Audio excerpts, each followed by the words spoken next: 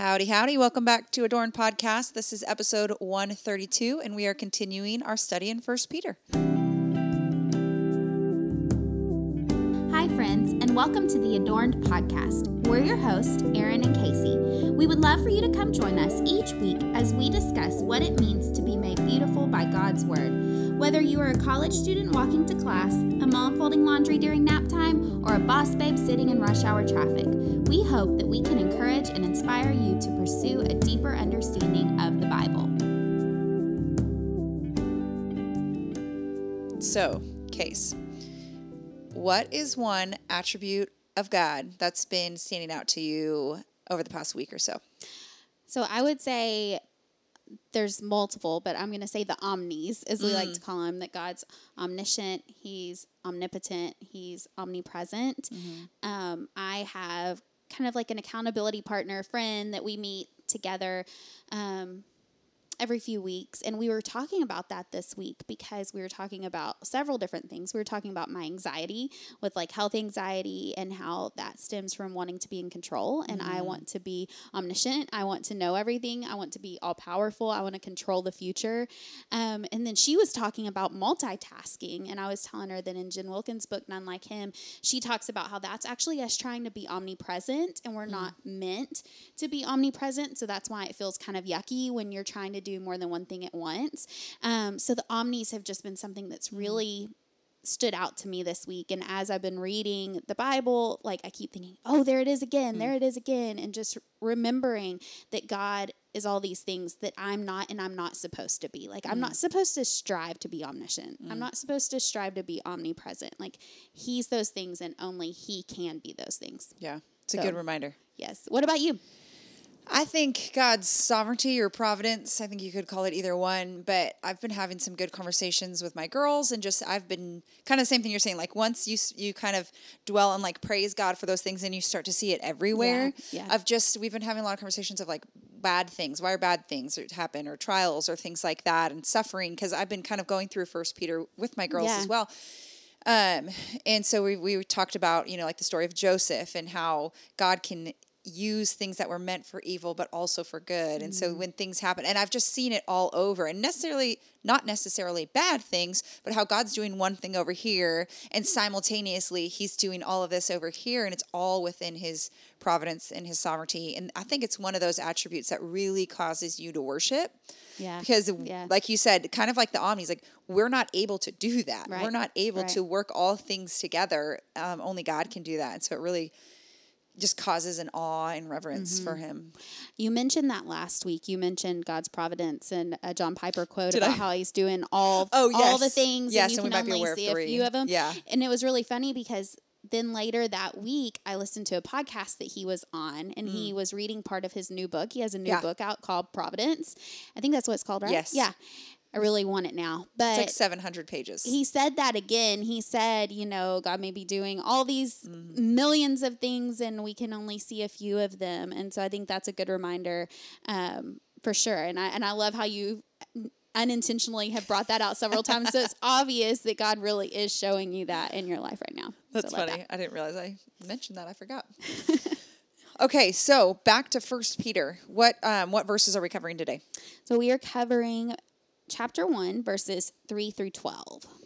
Okay, and so last week we just went through the introduction of who Peter is, the context a little bit, some of that. And so today we're going to get kind of more into the meat of the beginning of his letter. Yep. So verse 3 starts with, "Blessed be the God and Father of our Lord Jesus Christ. According to his great mercy, he has caused us to be born again to a living hope through the resurrection of Jesus Christ from the dead." So Peter starts with this doxology, which doxology means worship. So the truth that was just expressed in verse 2 that we talked about last week has led him into worship. And that's kind of what Aaron was saying, right? When we see these truths about who God is, it should lead us to worship. So I love that that's very first thing. That's how he kind of starts off this letter. We also see here that he calls Jesus Lord Jesus Christ. And in a commentary I was reading by R.C. Sproul, he says, he, Jesus, shares with the Father the fullness of deity and sovereignty. And it is the Father himself who is pleased to bestow the title of Kyrios, which means becomes Lord upon his begotten Son. So this is a reminder that Jesus is God, that Jesus has the same attributes that God does. Yeah, that's a good reminder. He's already like throwing in some sneaky theology, right? Where we like we talked about before, we could just read over it. Right. But when we spend some time really sitting in it, like we see, oh, Lord Jesus Christ is different than him just saying Jesus. Yeah. Yeah. Yep, that's awesome. I also love how right after that sentence, there's an exclamation point, which I love. But then it says, according to his great mercy. And this is going to set the tone for everything else we're going to talk about in 1 Peter and all of Scripture, right, is that it's according to his great mercy. And we talked about this a little bit last week when we kind of gave a little very tiny introduction to election and all of that. Yeah. But it's according to his great mercy that he has caused us to be born again. And that is a good kind of grounding in the gospel. It's not something we work for. It's according to his great mercy. And then he continues to just break apart that gospel truth by saying he's caused us to be born again to a living hope through the resurrection of Jesus Christ from the dead. So not only is it because of his great mercy, but it's through the resurrection of Jesus Christ from the dead that gives us this living hope. And hope is something that we're going to focus on this week as well as next week, kind of breaking down living hope. Why does the word living matter? But there's this really strong theme of hope through these 2 weeks that we're going to keep talking about what that looks like. And I think just this idea of living hope is such a good picture of for us, that our hope is not in anything other than Jesus. It's in the living, resurrected Jesus who's at the right hand of the Father. Yeah. Like Erin said, hope is a theme that we're going to continue to see. And I don't know why we didn't mention that last week when we were talking about themes, because it really is a huge theme in this book. And we have a friend that was sharing some things that God was teaching her not too long ago. And I just love how she talked about, especially in this past year, you can really see how we've been putting our hope in so many things other than Jesus. We put our hope in when coronavirus numbers go down. We put our hope in, when we don't have to wear masks again, when we get to go back to normal, when the kids get to go back to school, or maybe when they're home for summer, or whatever it is. We're constantly like looking for this next season and things will be better when. And that's just putting our hope in so many like misplaced places. You know, our hope should only be in Jesus. Yeah. And so I love when she shared that. I was like, oh my goodness, you're so right. When I'm constantly looking for these other things and putting my hope in other things, that's going against what the Word of God says we should do. One of the things I love is when I'm studying a certain passage and then we sing a song that came from that passage in church. And so this week we sang Living Hope at church. And when we got to this verse, I just like started tearing up because I had just been reading about living hope in 1 Peter. It says, then came the morning that sealed the promise. Your very body began to breathe. Out of the silence, the roaring lion declared, the grave has no claim on me. Jesus, yours is the victory. And so it's just such a good reminder that we have hope because Jesus is alive. That is why it's a living hope. He did not go into the grave and stay there. The resurrection is why we have this living hope. And I love music so much. And I just think it can just paint such beautiful pictures for us. Yeah, that's so good. We're only one verse in, so let's keep going. Okay, verse 4 says, 4 and 5 says, to an inheritance that is imperishable, undefiled, and unfading, kept in heaven for you, who by God's power are being guarded through faith for a salvation ready to be revealed in the last time. And this again, it's like there's only so many words, but there's so much meaning wrapped in these few words. And the word inheritance here usually referred to Israel's promised land.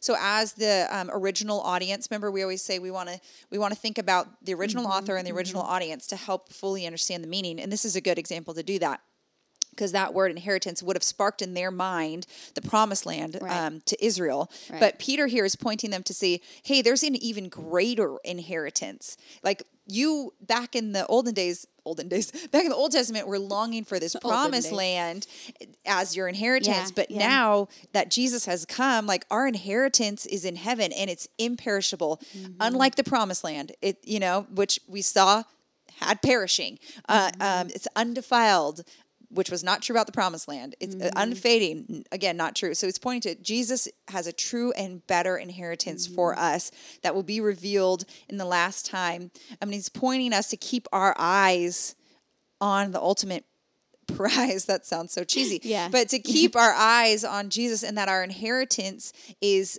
in heaven, and keeping our eyes on that gives perspective to what he's going to talk about when we talk about suffering and living this holy life, which only really made possible by keeping your eyes on that true inheritance. I have said before on the podcast, all roads lead to Romans 8. And I have laughed and laughed as I'm reading this Sproul commentary. I'm like, wait, aren't we in 1 Peter? Because somehow we keep ending up in Romans 8. Like, what's going on here? I was cracking up one day, and Jonathan's like, you're reading a commentary. Why are you laughing? I always laugh through Sproul commentaries, though. Sproul has amazing. That effect. He does.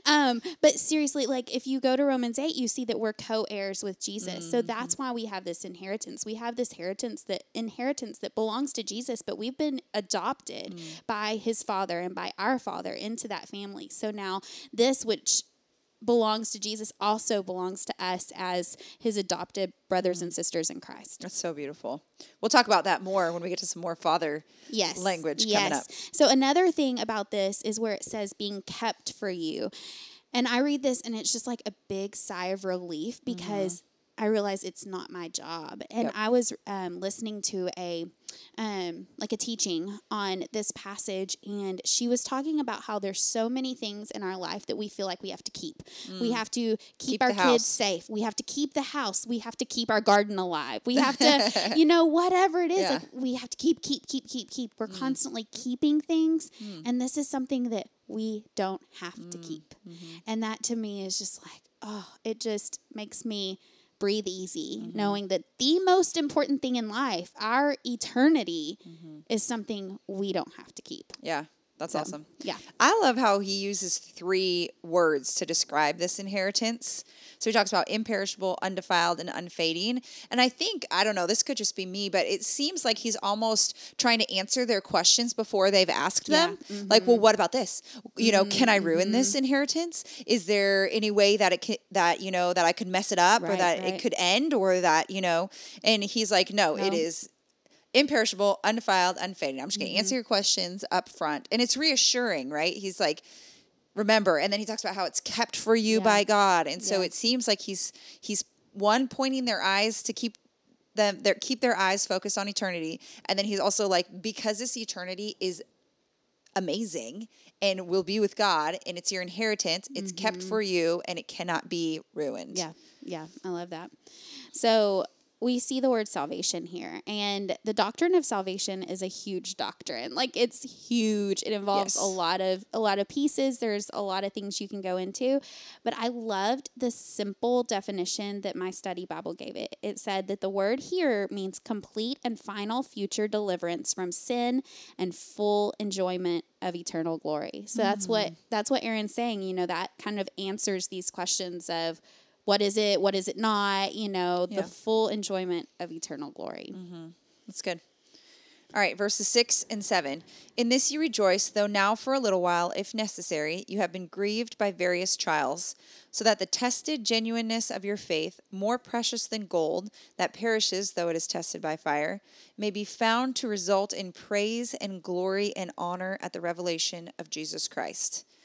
So we have to think of what we've already talked about, right? We've talked about that God, it's God that has given us this great mercy to bring us to a living hope that will ultimately result in salvation, where we get this inheritance. Yes. And so he's saying, keep all of that in mind. In this you rejoice. Sometimes we read things like, in this you rejoice, and it's like, well, which is he talking about? In what we rejoice? So he's saying, in all that we just talked about, that's what you rejoice, even though you may, if necessary, face trials. And anybody who's been alive for more than 5 seconds realize that we will face trials. I mean, even a baby that's been born, birth is traumatic, Yes, right? it is traumatic. That's a trial in and of true. itself. That's true. And so it almost gives purpose to our trials. It helps us to understand like this is strengthening our faith. And then I like how it even says at the very end that it may be found to result in the praise and glory and honor, the revelation of Jesus Christ. Mm-hmm. I feel like this, for some reason, with First Peter, I've been thinking of lots of analogies. And so I feel like a good analogy for this one is that trials, bear with me here, but trials are twofold, kind of like lifting weights, okay? So did I use this analogy? Did I use lifting weights last time? Maybe I need to stop thinking about exercise so much. I don't remember. I don't think so. So kind of like lifting weights. So when you lift weights, you're demonstrating how strong you are, right? But then you're also getting stronger in the process. Right. And so that's kind of what it's saying here is that this is testing our faith, but it's also producing a stronger faith. Right. Does that make sense? Yeah. Which if you're someone who likes that, you could use a different analogy, but I think thinking of it as both also helps provide purpose. I mean, the ultimate purpose is to bring glory to God, but I think it kind of maybe can, in the moment, help you realize, okay, this is making me stronger, and it's also proving the gospel in my life and putting on display for others to see the strength that God has given, to get through this trial. Right. Does that make sense? Yeah, one of my favorite quotes is, no, I think it's a really good example. One of my favorite quotes is Angie Smith. It's actually like the tagline of her book. It says, "The sacred dance of grief and joy." It's her book, "I Will Carry You." And she lost a baby. And so she's talking about that, about how there's grief and there's also joy. And I have felt this so many times in my life. And like it's saying right here, you will rejoice in these things that I just said, you have this inheritance and you have salvation and these things are better than anything else here on earth. So there's so much to rejoice in. But yes, on earth right now, there will be trials. Yeah. And so it's like, it's this both. And tension. It's a tension, and it's a tough place to be, but it's neat to see that Peter acknowledges that, like in God's holy word that was inspired by the Holy Spirit, like it is acknowledged that we will be living in that tension. Yeah.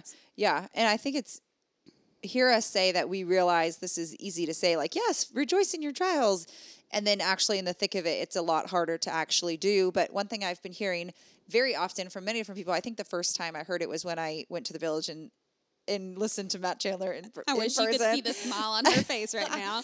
But he said something, and I've heard it over and over again, but basically like, you need to prepare in good times because in the bad times, you may not be able to get into the word as much or, and like that kind of thing. So true. I think this is a good passage for that, because if we need to soak ourselves in the truth that trials are going to come, but they're ultimately for our good, His glory, keep our eyes, it's reminding us not only that they're going to come, but what to do when they come, is to keep our eyes on heaven and keep bringing Jesus into the situation and all of that. And so that would be my encouragement. If you're like, hey, I'm not in the middle of a trial right now, then this is a great time to be studying this so that you can recall on these things when they do come. So don't hear us that this is just some easy, happy-go-lucky thing. Like, we realize this is real life. And even thinking on the life of Peter, like, and the things that we know to be true about Peter, I mean, how he denied God, how he denied Jesus, and the shame he must have felt after that. Like, that's a trial. Or I was thinking about this story with Peter when Jesus kept asking him, "Do you love me?" And Peter's like, "Yes." And just like, "Do you love me?" And I'm like, these are trials. These are things where Peter's like, Jesus doesn't feel like I love it, and so we have to remember that this is a real person, Peter, who did struggle with real things. This is not someone who's just like, I've had a wonderfully perfect life, and now I'm going to tell you that you need to rejoice in suffering, which I think kind of, I don't know. I mean, and he saw his best friend get crucified. Yes. That also. I just think about that. A lot of times I think we kind of put that like as a separate thing. Like, these disciples experienced the death, the physical death of their best friend. Like, I just can't even imagine that. Yeah. So, yeah. I think a practical maybe takeaway from this is prayer. And honestly, I'm inspired by my little Harper.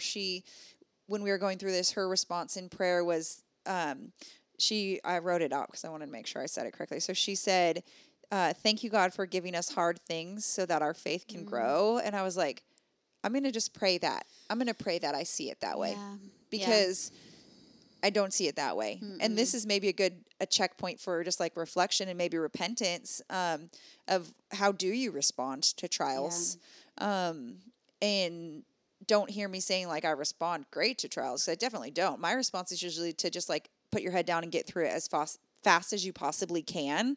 And like scripture doesn't call us to do that. Scripture calls us to keep our eyes up, keep our eyes on heaven. And so maybe just spend some time like praying that God would give you the eyes to see trials as a way for our faith to grow. Yeah. It's good. Okay, verses 8 and 9. Do you have anything else about this section? I mean, I have a J.I. Packer quote, but it's not necessary. Actually, I do like it, so I'm going to say it. Okay. So he says, instead of asking, why is this happening? Oh, no, wait. He said, if you ask, why is this happening? No light may come. But if we ask, how am I to glorify God now? There will always be an answer. And I read that a couple years ago, and that's another thing that I'm not good at, but I try to put into like practically apply to my life is whenever I'm like, God, why God? You know, even little things, right? Like today I was telling Casey, we had to run a bunch of errands and I had to get back at a certain time because we have someone coming to fix stuff at our house. And there's just like a bajillion things going on right now. Mostly good things, pretty much. Yeah. And so I got to the store and realized they didn't open for another 30 minutes. And then I had to go to another store, but still be back within an hour. And I was like, how is this going to happen? And I'm like, why? You know, and instead of being like, why? Like, Lord, how can I glorify you in this moment? I didn't do that. I should have. Now I'm repenting to all of you.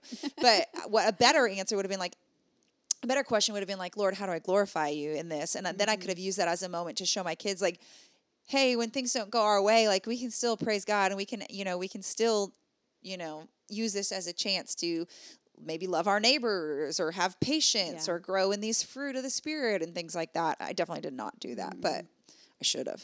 Yeah, that's good. That's a good reminder and convicting. One of the things also, now I'm not moving on, but one of the things also that I like about this is that it says now for a little while. And that's a reminder when you're in some of those longer seasons of suffering that it will eventually end, even if you have like a terminal illness and that suffering doesn't end on earth, it will end in heaven. Sometimes I think the Baptist in me almost says like in glory, because that's what I always heard growing up, in glory. So in heaven, those things will end and your suffering will end. And that's highly encouraging to me, is just to know that it's not forever. Yes. So moving on to verses 8 and 9, though you have not seen him, you love him. Though you do not now see him, you believe in him and rejoice with joy that is inexpressible and filled with glory, obtaining the outcome of your faith, the salvation of your souls. So I listened to a Sinclair Ferguson sermon on this. Did you listen to it? Was that what you were listening to when I got here? Yeah. And he was talking about Scottish weddings, and he was talking about how the groom, it's very different than ours, especially today when we do the like first look and all of that. But I'm not going to get a soapbox on that, but I do not think you should do a first look. But well, okay. It's not a gospel issue, so... It's secondary. Okay.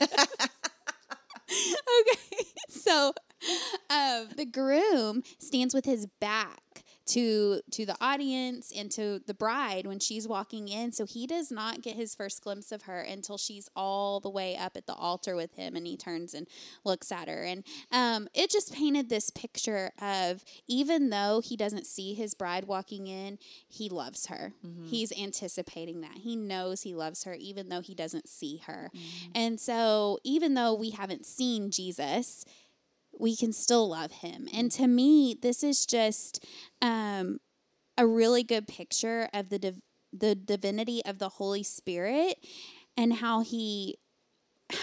my words on my paper they're like all scrambled up. Okay.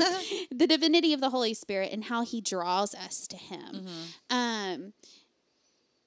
Because how many times are you drawn to somebody and do you love somebody who you can't see? Mm-hmm. And how many times do you have an inexpressible joy about something or someone that you haven't seen. Yeah. And this is Peter. He's talking about someone that he has seen and that he did know intimately, but he's saying, you don't know Jesus like I knew Jesus, but you still love him, even though you haven't seen him. Yeah, that's good. That's good. All right. Anything else you want to say on that? I don't think so. I think just the at the end where we see obtaining the outcome of your faith, the salvation of your souls, that's just a reminder, again, reiterating that the outcome of our faith is salvation. It's that inheritance in heaven that he talked about earlier in this passage. Yeah. All right, verses 10 through 12. Concerning this salvation, the prophets who prophesied about the grace that was to be yours searched and inquired carefully, inquiring what person or time the Spirit of Christ in them was to be indicating when he predicted the sufferings of Christ and the subsequent glories. That's a mouthful. Okay, 12. It was revealed to them that they were serving not themselves but you, and the things that have now been announced to you through those who preached the good news to you by the Holy Spirit sent from heaven, things into which angels long to look. I had to circle back to this several times. It's just a lot of words. It's a lot of words, and anytime you start talking about the prophets, it's kind of like, oh, wait a minute. Here we go. Hold on. Here we go. And I read several different commentaries and study Bible notes, and I was just like, wait. But I think the main point is that Peter's saying that this salvation that he's talking about is what the prophets were referring to. So at the time, and we talked about this in our Story of Scripture series, but at the time, people thought that the prophets were crazy. And one of the reasons they thought they were crazy is because they were talking about something that was going to happen in the future and someone that was coming that wasn't there during their lifetime. And so they couldn't see any of this. And it was just really confusing to them. So I think one of the things we can take away is that God is so faithful to send people to preach his word and to share the good news. And when I look at the prophets, one of my favorite things about scripture is to read these prophecies and then to see them fulfilled in the New Testament. It just makes my faith so much more strong. And God didn't have to do that. He didn't have to send these prophets and then later fulfill this prophecy. He didn't have to send really good teachers and preachers of the word now to help us understand his word, but he did. And it's just such a kindness that he sends these things. And it just, again, these people. And it, again, just shows his love for us. Yeah. And it's a gift. It's a gift that we have these things. I think if you were to try to put this into, regular words, which you most likely did if you're doing the study along with us, if you're, writing it out in your observations or summarizing it, I think you could kind of summarize it as saying the prophets didn't know when Jesus was going to come and when these sufferings were going to happen. But how am I trying to say this? Okay. They didn't know when their prophecies would be fulfilled, but they still foretold that Christ would suffer. They were just obedient. Yes. Yeah. Yes. And just in case it caught you off guard, in verse 11 where it says, inquiring what person or time the Spirit of Christ in them was indicating, that Spirit of Christ is referring to the Holy Spirit. Yeah. It's not common to see that wording. Right. And so if that kind of caught you off, then hopefully you kind of use the tools that we talked about in the beginning of maybe looking up if that's translated anywhere else or the original wording. But just to give some clarity on that, Spirit of Christ is referring to the Holy Spirit. Yeah. So what would you say, Case? I'm throwing this off guard at you. I'm throwing this off the cuff. I don't know how to say that. But what would you say is kind of your biggest takeaway from this, from verses 3 to 12? Oh, there's just so much stuff. I know. You had said you were going to make me summarize it, and I told you that was too much. Now you're asking me my biggest takeaway. I think... we kind of wrapped up with this, but I think just God's kindness, just everything throughout here is just like you started out talking about his mercy and his kindness and grace, just all the things we don't deserve are the things we see right here. This inheritance in heaven, the joy that we can have even through our sufferings, just all of it are things we don't deserve. But yet through his mercy, through his grace, through his kindness, he's given it to us anyway. It's good. You have anything? I would just say the practical implications of keeping your eyes on eternity and what that looks like. I get caught up sometimes in all these things have to be done, and I'm working and my kids and my husband and my house and blah, blah, blah. And I get so like navel gazing I think that's such a weird term, but I know. I get so self-focused, Right. inward focused. Yeah. And so just the call to like keep my eyes, like turn your eyes upon Jesus. I sing that to my kids every night, but just like remind my soul that, Lord, for in the good times and in the small trials and in the big trials, like help me to just keep my eyes on you. That's good. And that's good because we're actually going to talk about that even more next week. So next week, chapter 1, verses 13 through 25, and we'll meet you back here.